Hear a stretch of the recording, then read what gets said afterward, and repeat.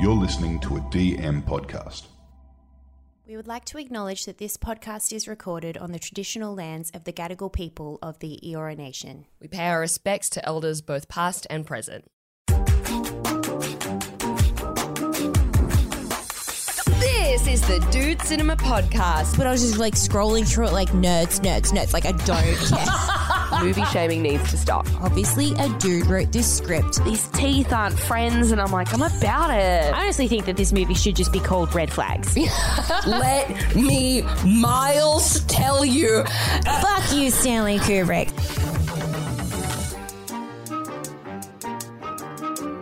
This is the Dude Cinema Podcast. My name is Beck Charwood, and with me is my gorgeous, talented, hilarious and funny. That's how good you are. Funny co-host, Alex J. This is the podcast where we watch all the movies that dudes have told us we have to see, and we're so excited to be joined today by a dude who has told us to watch a movie. He's one of my absolute all-time favorites. I'm so excited. Beck's so excited. It's Simon Hall, aka Jon from Tripod. Thanks so much for I am a fan too. That's just blown my world. That's blown my world apart. You'll overwhelm her, please, Jon. Calm down. Do you want to know how I found out about the podcast? Yes. In the newspaper. Oh my goodness. What, as in the Sydney Morning Herald a few years ago? Well, The Age for me, yeah. Like it was like there was just an article that was like a roundup of things to listen to, and you guys were in the paper. I just thought that's a good way to sort of get people into sort of what age I am. I was going to say, who knew print media still affects people? That's amazing. It's still reaching the masses. I guess because I work on radio now, and I get so surprised when people text in. I'm like, oh, people are listening to this. There's still a hope in legacy media. This is amazing. It's weird, isn't it? Gatesy, in the show that we've been doing recently, Gatesy from our trio talks about the fact that he's like the voice of the guy who does the boating, camping, fishing ads. Is he actually? Yeah. Oh my God. Okay, I am now a double fan of everything Tripod does. Wow. I'm just standing there on stage going, because people like really react to it and they're like, oh, it's him. And I'm like, I just don't watch anything now. Like I grew up with ads, with TV with ads, like normal TV. But I watch nothing now that has ads. Even YouTube, I don't have ads. You pay for the premium? I pay for the premium. Damn, things must be going well for Jon. They're going really well for my wife anyway. That's what we need as comedians. We need a very successful spouse. Yes. It's the secret. That's right. So I did see your show in Melbourne for the Comedy Festival a few weeks ago, and I do remember that BCF part, and I thought it was a joke. That's fantastic. Hell yeah, Gatesy, boating, camping, fishing, dude. Love it. I think it's just such a recognisable voice. Yeah. Anyway, it's a very. I'm quite nervous now to be in the presence of someone who knows the boating, camping, and fishing guy. Yeah. Oh my God, you're 2 degrees of separation from the boating, camping, fishing guy, Beck. I feel like I could do it now because he takes the audience through like how to do it. Like you've got to have no emotion in your voice. So let me give it a go. Boating, camping, fishing. I don't know the words, but I feel like I could. I mean, if there is ever a problem with him, I could step in. You could step in. Yeah. I mean, that Do you need there to be a problem with him? Do we need to arrange something for you to take over the boating, camping, and fishing empire? We can cut this out, Jon, but blink twice for yes. Okay. You know people, yeah. You are on radio. Well, we just watched a movie where people know people, so that's they do. We're in the world. We understand all the legal issues that need to be overcome to kill a man now, thanks to this movie. But before we get into the movie that you've brought to us, Jon, you've got a new podcast that we want to plug. Tell our listeners about it. So it's called Minuscule Musical, and it's like 6 episodes. It's just like a limited season, 6 episodes. And in each episode, I've grabbed someone to write a musical with me, like a 10-minute musical. Nice. And then we went to the Butterfly Club in Melbourne and we got a crowd in and we sang it to the crowd, and then we sort of talked about it. And Oh, that so sounds it's sort of like fun. it's sort of like it's almost like a pitch, like of a musical, like pitching it to an audience, like trying it out. you know. Yeah, an elevator pitch of a musical. Yeah. Fantastic. So that's basically it. So it's like Sammy J, your brother, and Julian Cosgriff and Margot Tanhutko and Jude Pearl, and great a bunch of talent. people. God, Yeah, the who's who of musical comedy of That is Australia. a musical comedy. That's wicked. That's like kind of like, I don't know if you guys do this, but you make up like a dumb song with your partner in the kitchen. You'll be like, the pots and the pan and the Vegemite. It's like adding professional That's what you think musicians to that musicals and are, making isn't it fun. Yeah. Making it way better. Musicals are so literal. It's like just describing the thing in front of you. That's Yeah. that's how people think of music. Matt, so Minuscule Musical, where can Yeah. people find it? Well, if you just go onto whatever podcast thing you use and type in minuscule. Now it's MINU skill musical, not mini skill. I don't know. It looks better. It's the old spelling. I initially did the mini one, but then someone goes, no, it's minu skill. And it actually does look better. Yeah, It's that's probably harder for people to find though. more aesthetically pleasing, and that's what's important. And not now that you've laid it out and explained it in detail so Yeah. that people will know. Good. More people will know. Okay, shall we get into the movie Yeah. that has brought us here today? Yes. So this is a movie that you've recommended to us, Jon. It's called Michael Clayton. Is this one of your favourite films? It is. Can you talk us through your history with this film when you first saw it? Well, you would. I don't know what year. When did it? How old is it? 2007. 2007. So it's like 15 to 20 years old. Yep. Yeah. So I saw it in the cinema, I think. I think just because I was a George Clooney fan, and I do like sort of legal thrillers generally. Like, I like some of those John Grisham ones and stuff. So I think I saw it with those two things in mind, and I just love it. Like, to me, it's like an artistic touchstone for me. I'm not saying that it pops out in tripod songs, but Oh, that makes so much sense now. All those legal thriller songs from my childhood. yeah, it just does everything I want it to do. And just a little sidebar, just for people who were thinking about pressing stop because they've never heard of this movie. I don't know if that happens, but if you like Andor, it's the guy who created. Do you guys know the show Andor? It's like a Star Wars show. I need to get onto it. I need to get onto it because I'm a Star Wars fan. Alexia is a girl, so she doesn't have to watch Star Wars. I'm stereotypical. Well, it's the same person who masterminded the two things. So Oh, wow.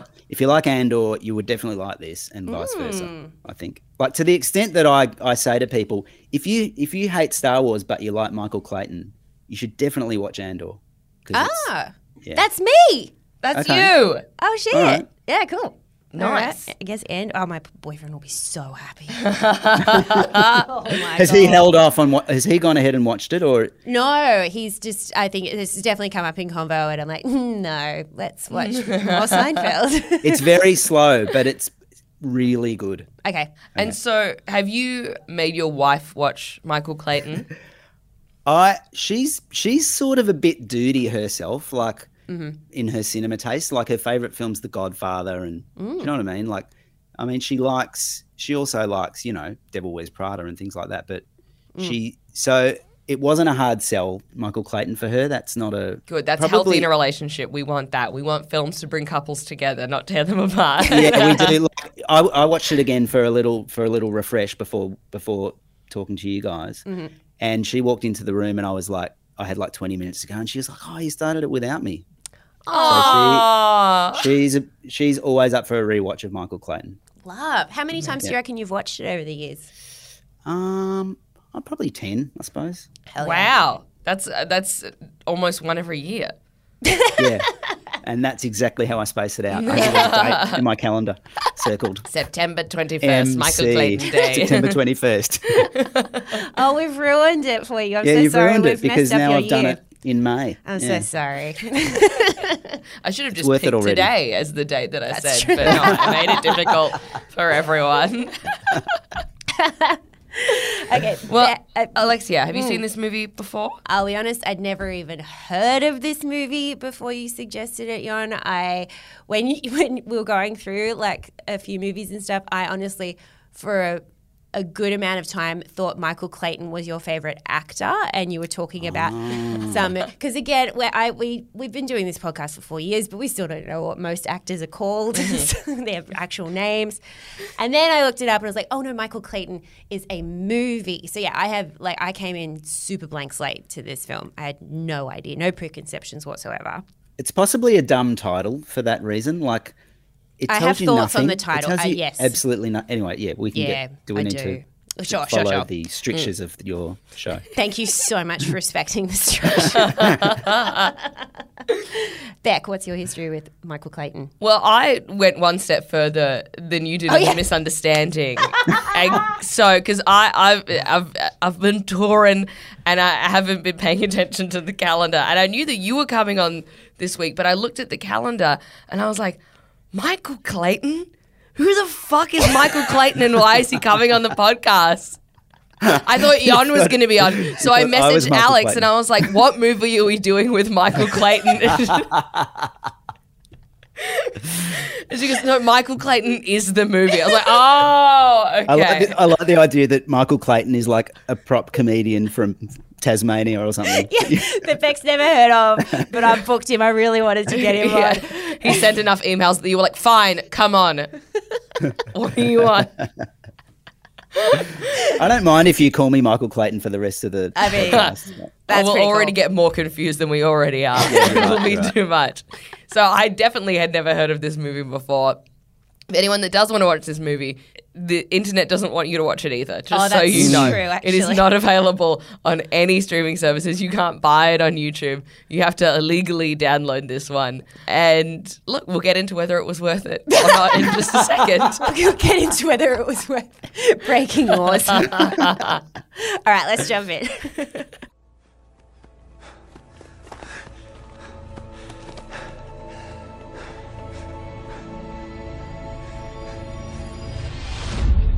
Michael, thank God. Look, I got a situation. Arthur Edens just stripped down naked in a deposition room in Milwaukee.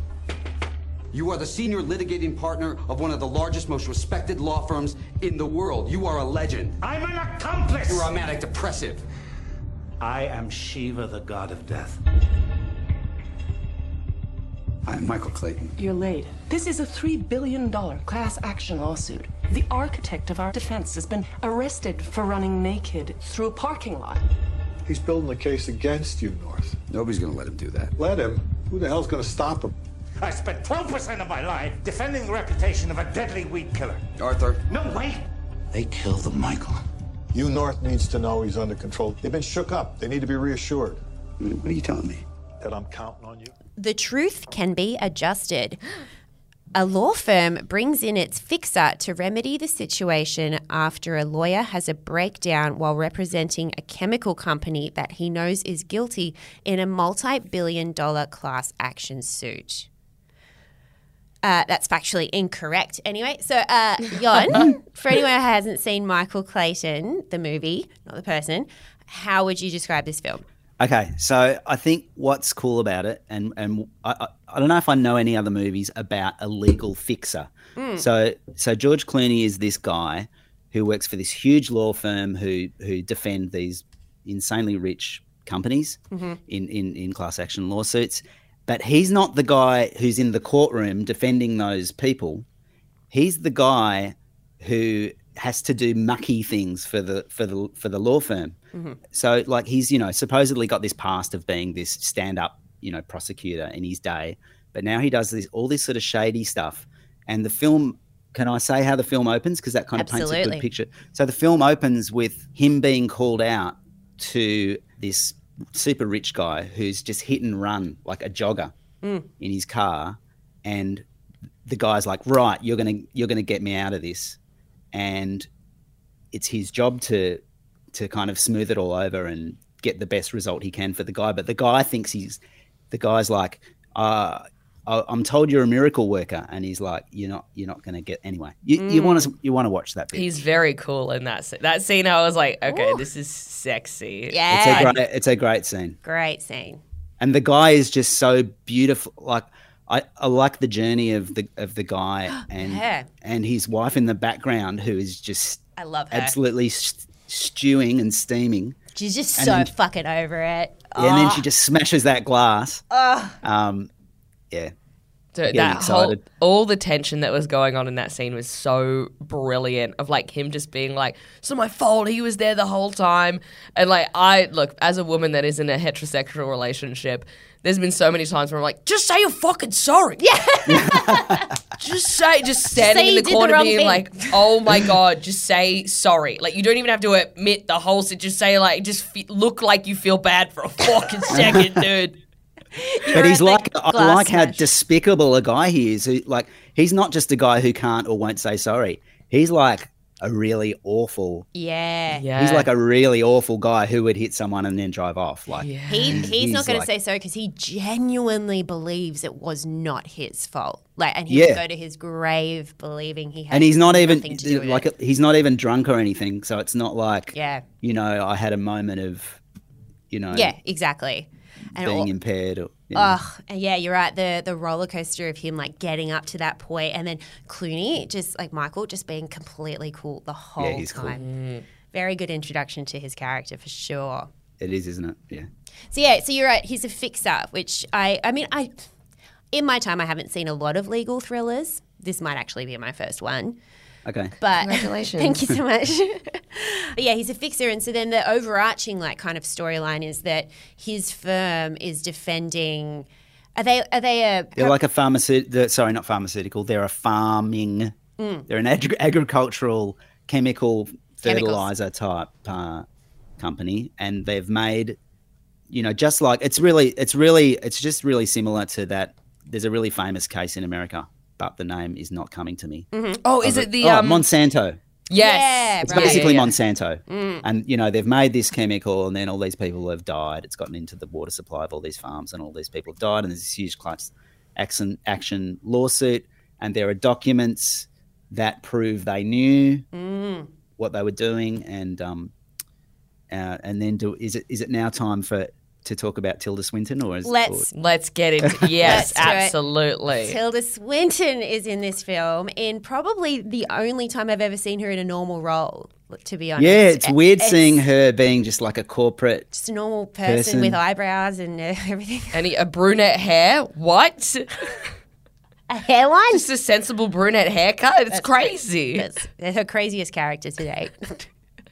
And all those scenes where she's getting her clothes ready.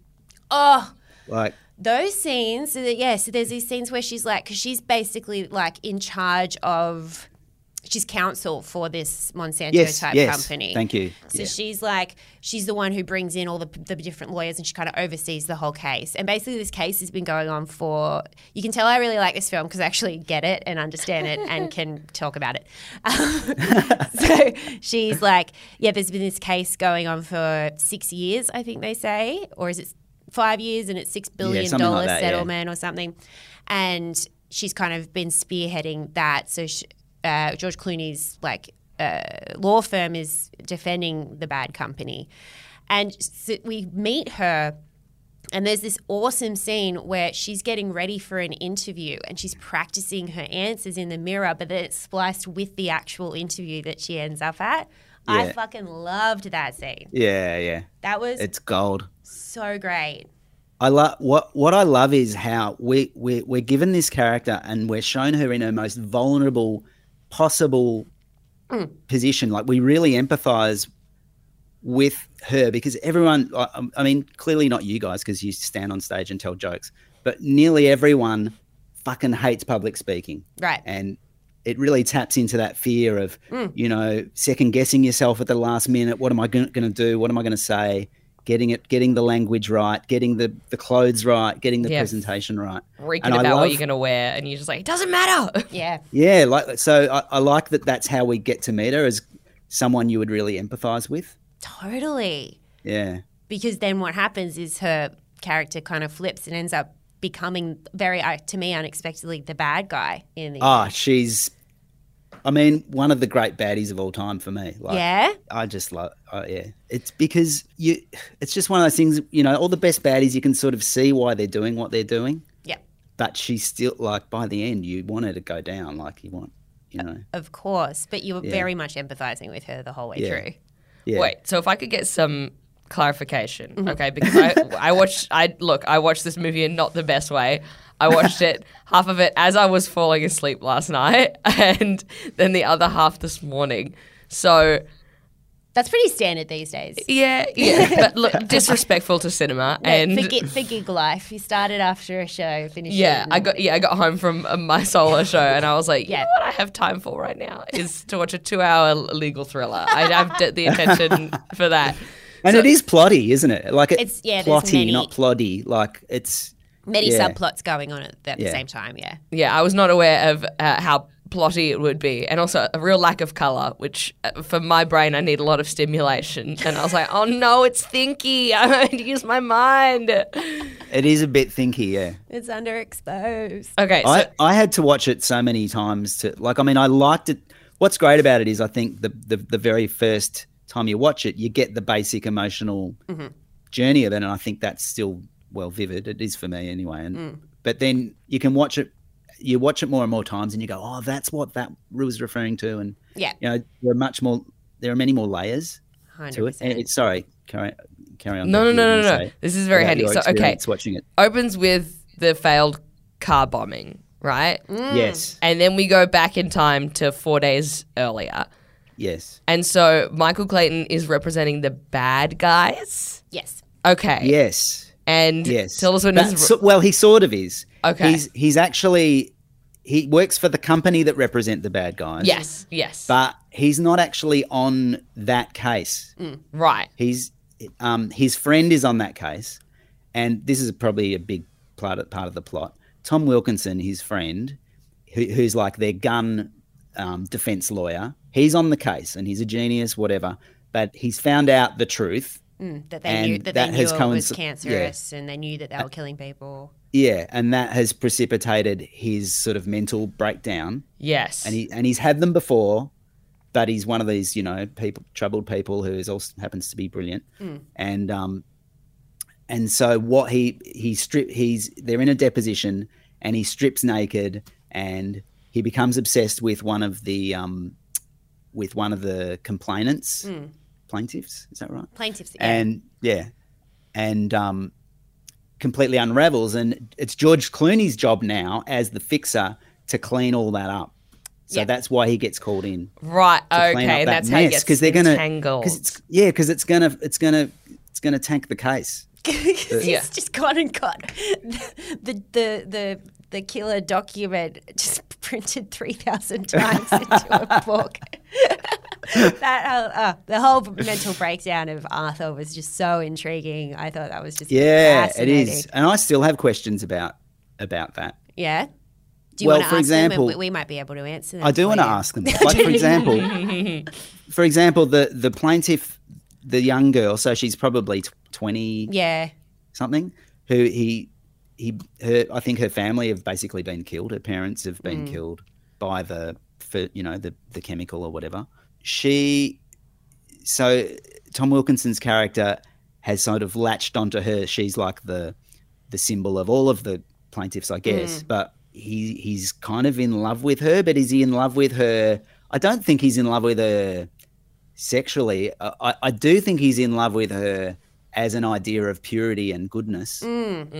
But maybe he's sort of in love with her romantically, or It would explain why he got all of his clothes off but- in front of her a little bit. But also there was mid-mental breakdown. There was, yeah. Well, maybe, but I think that's Is it deliberately murky that? I don't know. What do you think? I felt it was very murky. I had the exact same question because the first time he talks about her, when I think he's telling Michael about her, and he's like, she's pure, she's perfect, she's the most perfect person. I was like, oh, who's this bitch he's talking about? She sounds amazing. And then I find out it's like a teenager. I'm like, ugh. But yeah, and he does get his clothes off, and they keep saying that he chased her into the car park with his dick out. Yeah, so but terrible, it's one of those things that can be read a couple of ways because Yeah. another thing that he says is as part of his breakdown, he started to feel like he was covered with this film, this coating of something, some sort of liquid, the muck of representing kind of the evil of what he's been involved in and defending. And is that what he's doing? Like when he's trying to take his clothes off, is it him trying to get rid of the? Yeah, but I think it's deliberate that we also think, or is it some weird creep out? So that monologue at the start, that's the Arthur guy. Okay, that makes so much sense. Yeah, I thought that was a voiceover from Kevin Spacey, and I was like waiting for him to show up the whole movie. I was like, when is Kevin Spacey? Maybe that's why they scrubbed it from the internet. It's so hard to watch this because he comes into this somehow. Okay, this has filled in a lot of blanks for me. It's all making a lot of sense. I'm getting to really bloody dude-splain this, so thank you. That's what. Thank you so much. Boys love coming on this podcast. You've been given the all clear. Yeah, so it's not Kevin Spacey, but yeah, it's interesting. When we saw that it was like 4 days earlier and stuff. Normally that bothers me at the beginning of a film. It shits me. Yeah. It's like, okay. It's like tell the story from the start and just tell it through. I'm going to have to do Why maths are you doing this? now. Yeah. But to be honest, I forgot about the car bomb until we saw him again driving and seeing the horses. Like, oh, shit, that's right. And now it all makes sense. So I forgave it because it wasn't like always doing, and now 2 days earlier, or this is Thursday. Yeah. This is Friday. It was just like, okay. It's not that complicated a time shift. Exactly. Yeah. Who's your favourite character in this film?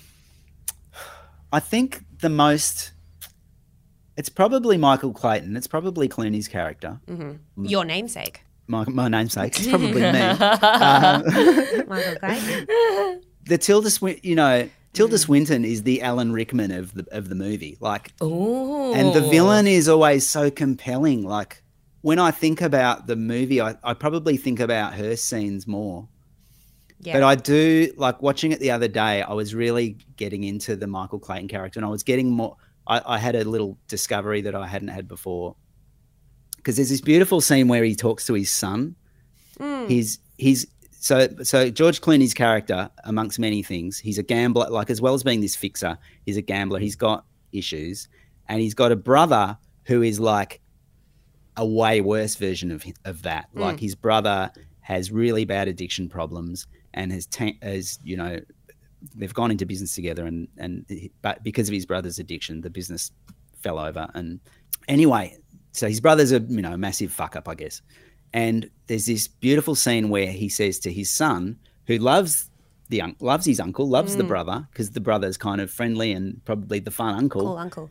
He goes to him because he sees the uncle laid low. And he goes to the son, I just want you to know you're much better than that guy. You're strong. You're never going to be like that. And I think my discovery the other day was he's actually talking to himself. Like he's trying to say you can be good to himself. And, totally. And I'd never really picked that up before, even though that scene always spoke to me so much when he's saying that to his son. Mm-hmm. I only got that the other day. I love that. That was I love the line that he says, I'm not going to get it right, but something around like, you're not going to be one of those people who like shit rains down around them and they relish in it, or something about having the type of people where shit always is coming down on them and they don't do anything about it. Yeah. They sort of make themselves into a victim or. Yeah. Yes. Yeah. There's a lovely moment with the kid and the Tom Wilkinson character on the phone, and the kid's kind of selling the book to him. He's going, and this happens, and this happens, and this happens, and the kid's really explaining the world, and the kid's like clearly super bright. Yeah.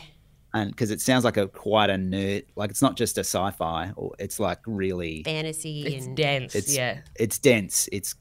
And the kid clearly sort of gets its density. And there's a really lovely bit where Tom Wilkinson's just lying on it. You know that thing when you're on the phone in bed and you're lying on the phone, listening to the person talk?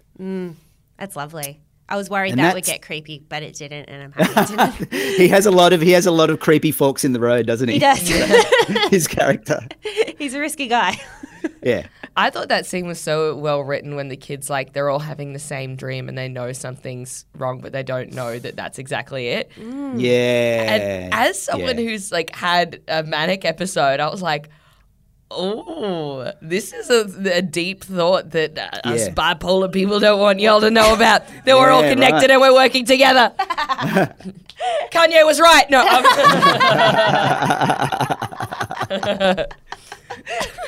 I forgot about She's that lucky to have moment. you. I forgot about that moment. Yeah, that was, and you could tell that was really speaking to Arthur as well. It was really clicking in Arthur's psychosis or manic break that he was having. Yeah. And oof.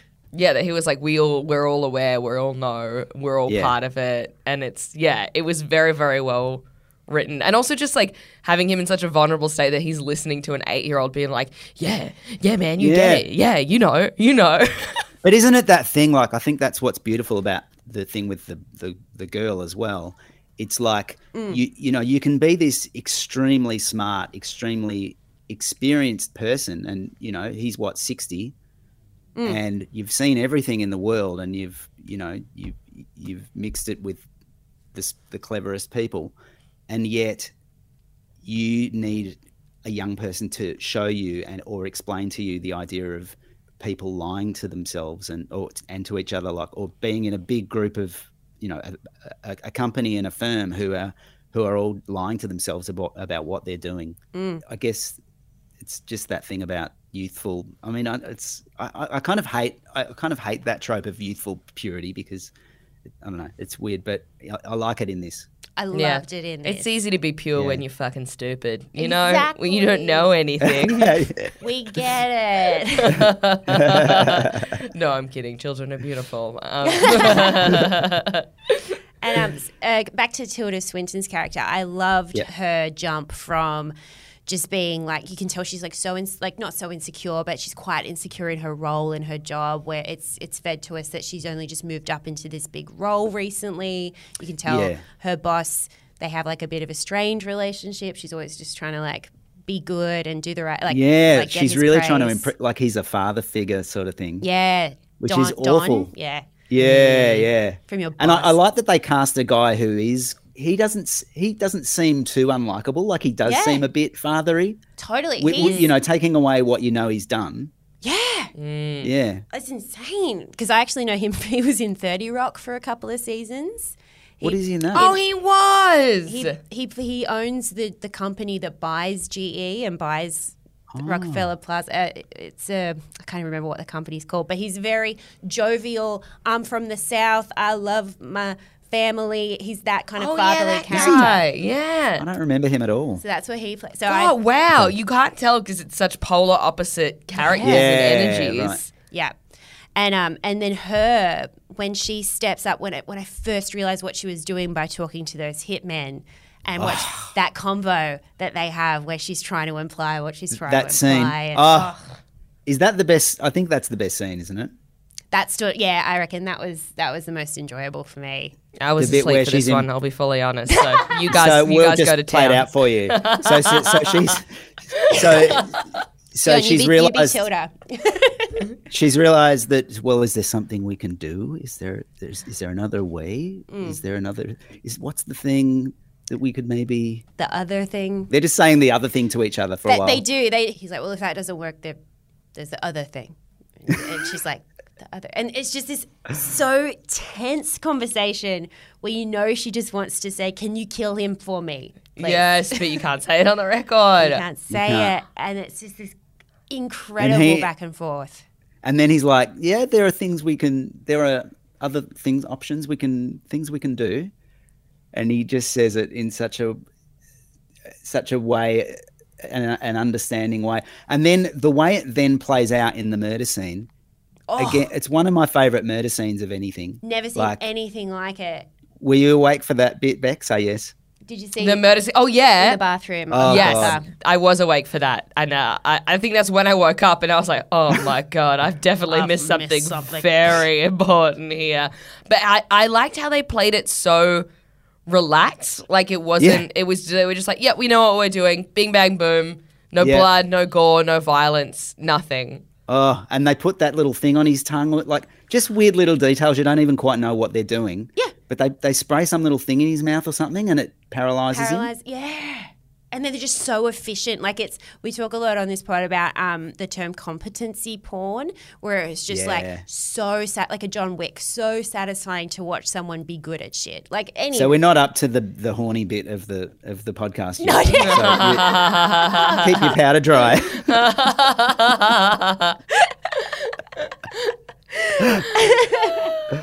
But that scene is perfect competency porn. Like you're not worried that something's going to go wrong. Like what they're doing is insane.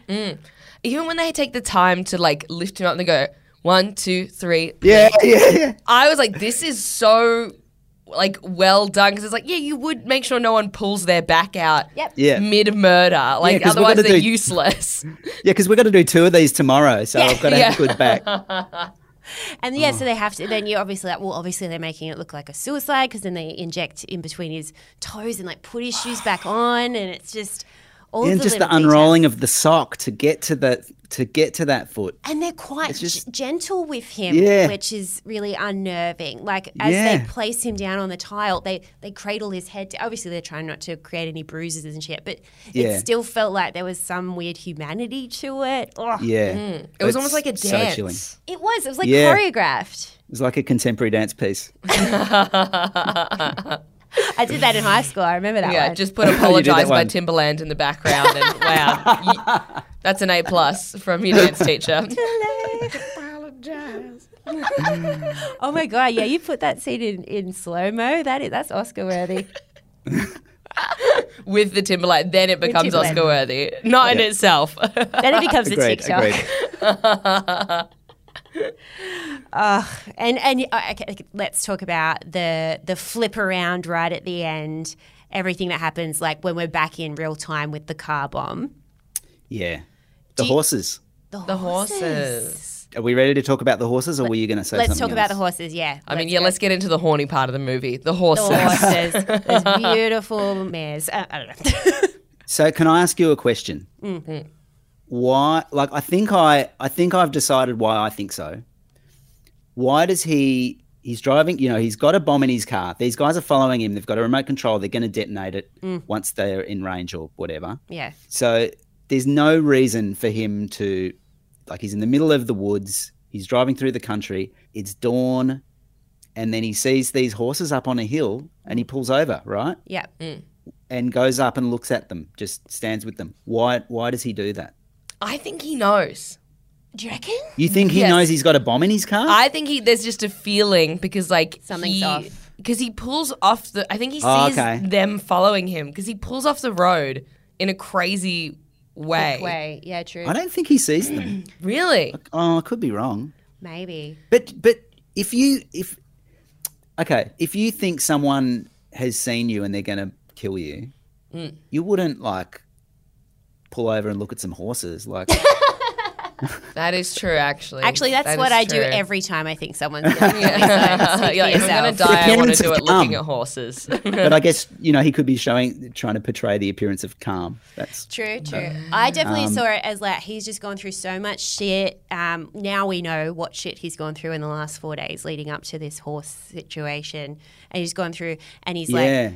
all the B plots around the restaurant and the loan sharks and the gambling and stuff, all very stressful. And then I think he knows something's up with Arthur's suicide. And like I think that's when he started to tweak. He does, but he has taken the money because the law firm owed him all that money. So he has basically decided to shut up about it. True. Like that's what he's done in his actions and his conscious mind anyway. True.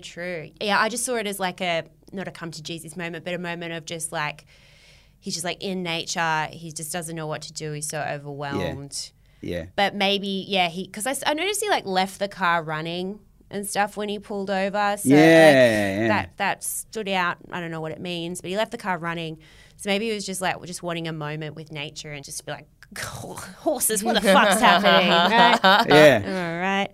And it was fascinating how like all the horses were like different shades. Yeah. Like it was very like okay. like a painting. Like when you see horses in a field, there's usually like 4 brown ones and then a special one. But they were all different, and I think that was quite. It's just Do you know what I sound so stupid. You do not sound stupid. Shut the fuck up. Sound stupid. I actually read. I jumped on IMDb trivia, and I mean IMDb trivia, grain of salt, but they actually said so when he's in Arthur's apartment and he's reading, he's just going through before the cops come and catch him.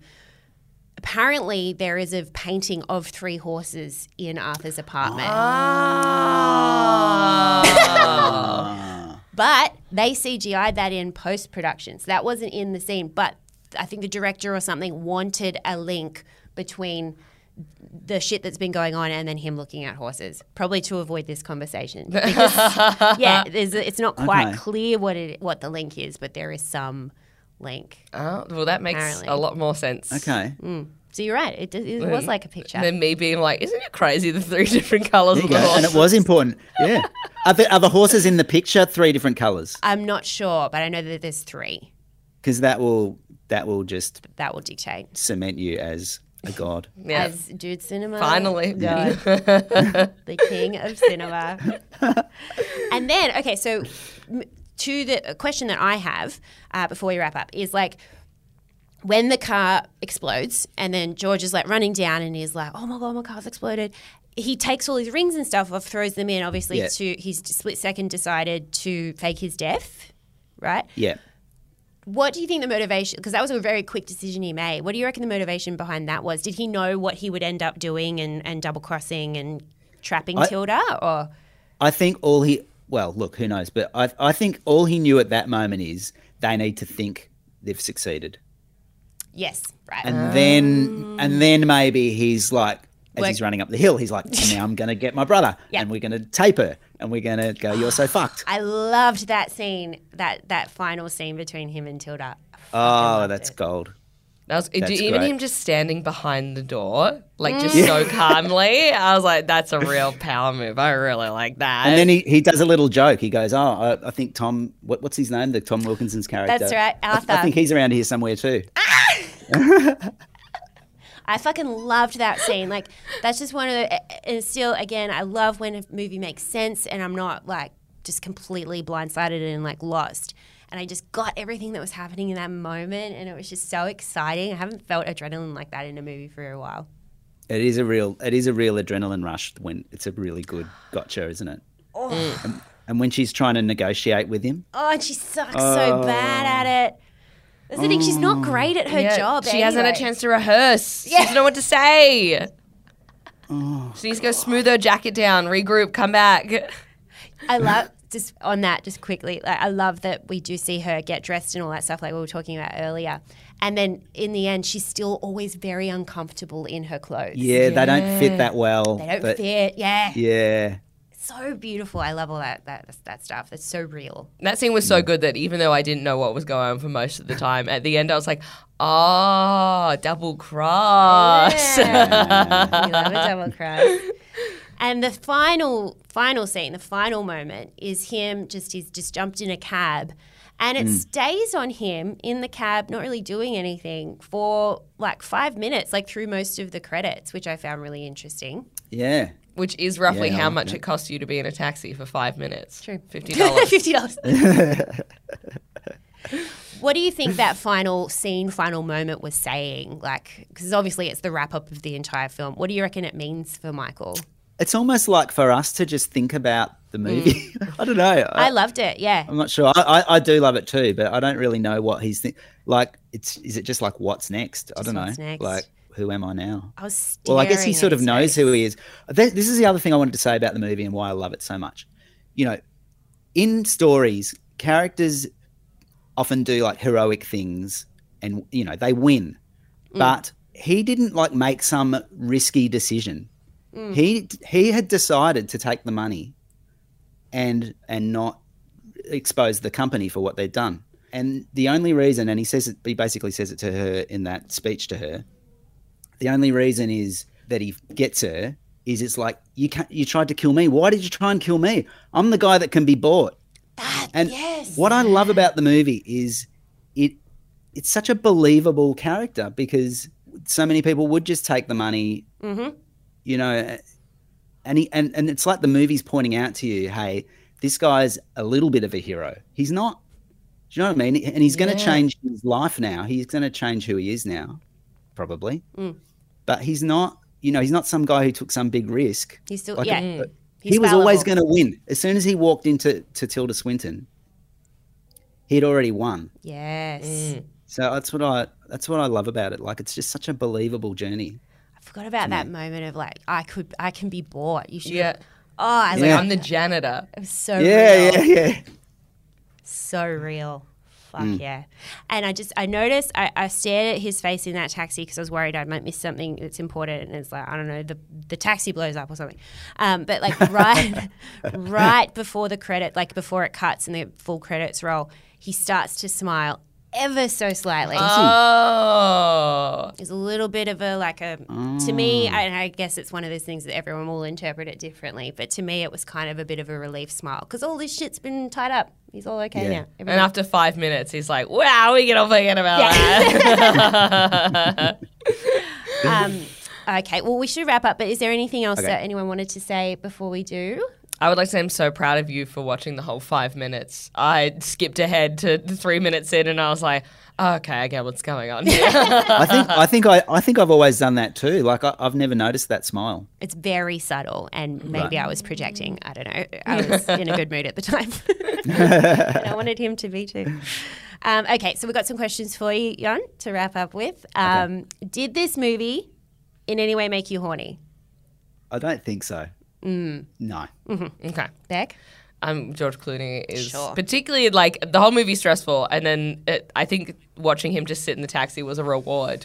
Yeah. At the end, Yeah. just for the eyes to be like, God, he is really beautiful. He is a handsome man. Alexia, did this movie make you horny? No, and this is something I meant to say earlier. I'm quite surprised to see a George Clooney starring film where there's no romance storyline. There was nothing to get horny over. There was apparently Michael Clayton did have a girlfriend, but they cut her scenes. Yeah, and I watched that scene the other day. Really? Yeah. Well, who plays the girlfriend? I didn't know her I from didn't recognise her anything either. else. But basically in the scene, she's another lawyer at the firm. Oh. And they're kind of fuck buddies. It's not, you know. Okay. Yeah. And Tony, I watched the little commentary, and Tony Gilroy says, I really like this scene, but it's just not, you know, it's a classic thing. It's just not necessary. Yeah. Like, yeah. he kind of shows off to her a little bit about one of the things that he fixed for someone. Okay. And it doesn't really tell you anything new. And she doesn't appear again in it. So it's kind of like, we don't want to invest in this character that we, you know. Yeah, never see again. This whole other side of his life. Yeah, I love that there was no romance storyline in a movie that still had a woman. Like Tilda Swinton was in no way a sexual character or anything like that. So no horn, but happy to not have a horn. Happy to. There's no room for it. have a It's week so off. stressful. Yeah, Yes. have a week off. Thank you. And would you recommend this movie on a date, Jon? Oh, I would, in the sense that it's really good, and you could go on a date and like share this awesome movie, and then afterwards like talk about it. But it's not in itself very datey, is it? I agree. I don't know. Yeah. What about you, Beck? It's very interesting. I would say maybe because it's Yeah. not like it's not overly violent in any way. That's it true. doesn't like it's thinky, but it's not like opinion pulling. Like it's Okay. I think it's Right. dense, but it's nice. It's not romantic and it's not fun. But it's also maybe. like not that stressful. It's more it was just really interesting and intriguing. I just had no idea where it was going. Like I didn't see Right. a formula in it. So it's more Yeah. it's interesting. It'd be interesting to watch with a date. But I mean, you're probably not smooching straight after it or anything. like that. No. You're having a conversation afterwards. That's for sure. Yeah. All right, ratings. How many Different coloured horses in a field. out of 3, I guess. We do it out of 3. Okay. Oh, okay. Yep. Do yep. you Good. give this film Beck? Okay, I give it 2 horses, and not the brown one. So the 2 fancy horses, not the regular one. Chestnut and yep. Yeah, because I really liked this. It was interesting, although I didn't know what was going on a lot of the time. The script was very well written.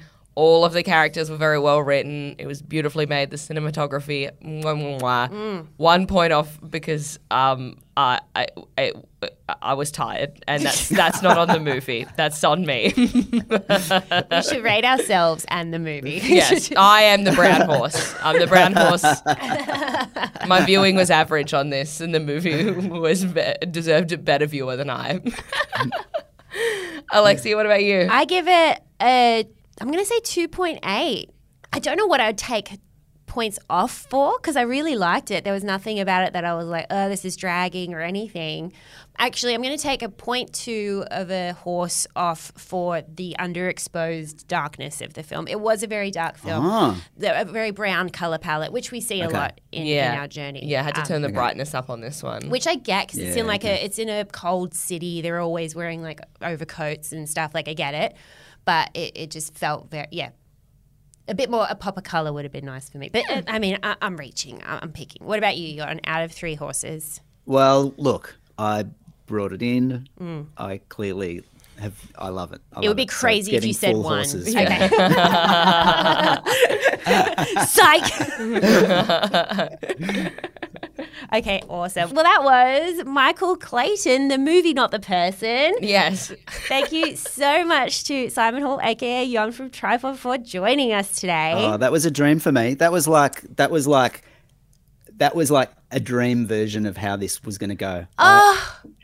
I had no idea. Well, can I say? I don't know. You the show same. something to people. It's vulnerable. It is vulnerable. I was Tilda Swinton getting ready for a. Yeah. And we were the big man lawyers being like, we'll see about that. I love the idea of you practicing this podcast in the mirror before. Smoothing down your white T-shirt. Just rehearsing. Thank you so much for having me on the pod. Thank you so much for having me on the pod. Minuscule with a U. Minuscule with a U. But again, of course, Minuscule Musical. You can find that at Spotify, Apple, wherever you get your podcasts. Do you have anything else? Do you have any shows coming up that you'd like to plug to the listeners? I don't think so. I think Tripod are doing some shows in Tassie. If you're in Tassie, nice. Keep an eye out. And Tripod are doing Wagga Wagga at some point. So, hell yeah. Yeah. Awesome. Well, thank you so much for joining us. This has This has been awesome. This has been huge for me. We've been very excited to have you on. Yeah. Well, thanks for making it so great. Yay! And we have a little sign off that we do. I want to say, our dear listener, Alexia, Jon, a kumite to you. And a kumite to you and yours. And a kumite to you and all yours. Gorgeous. So much. All yours. All yours. Great. You nailed it. You nailed it.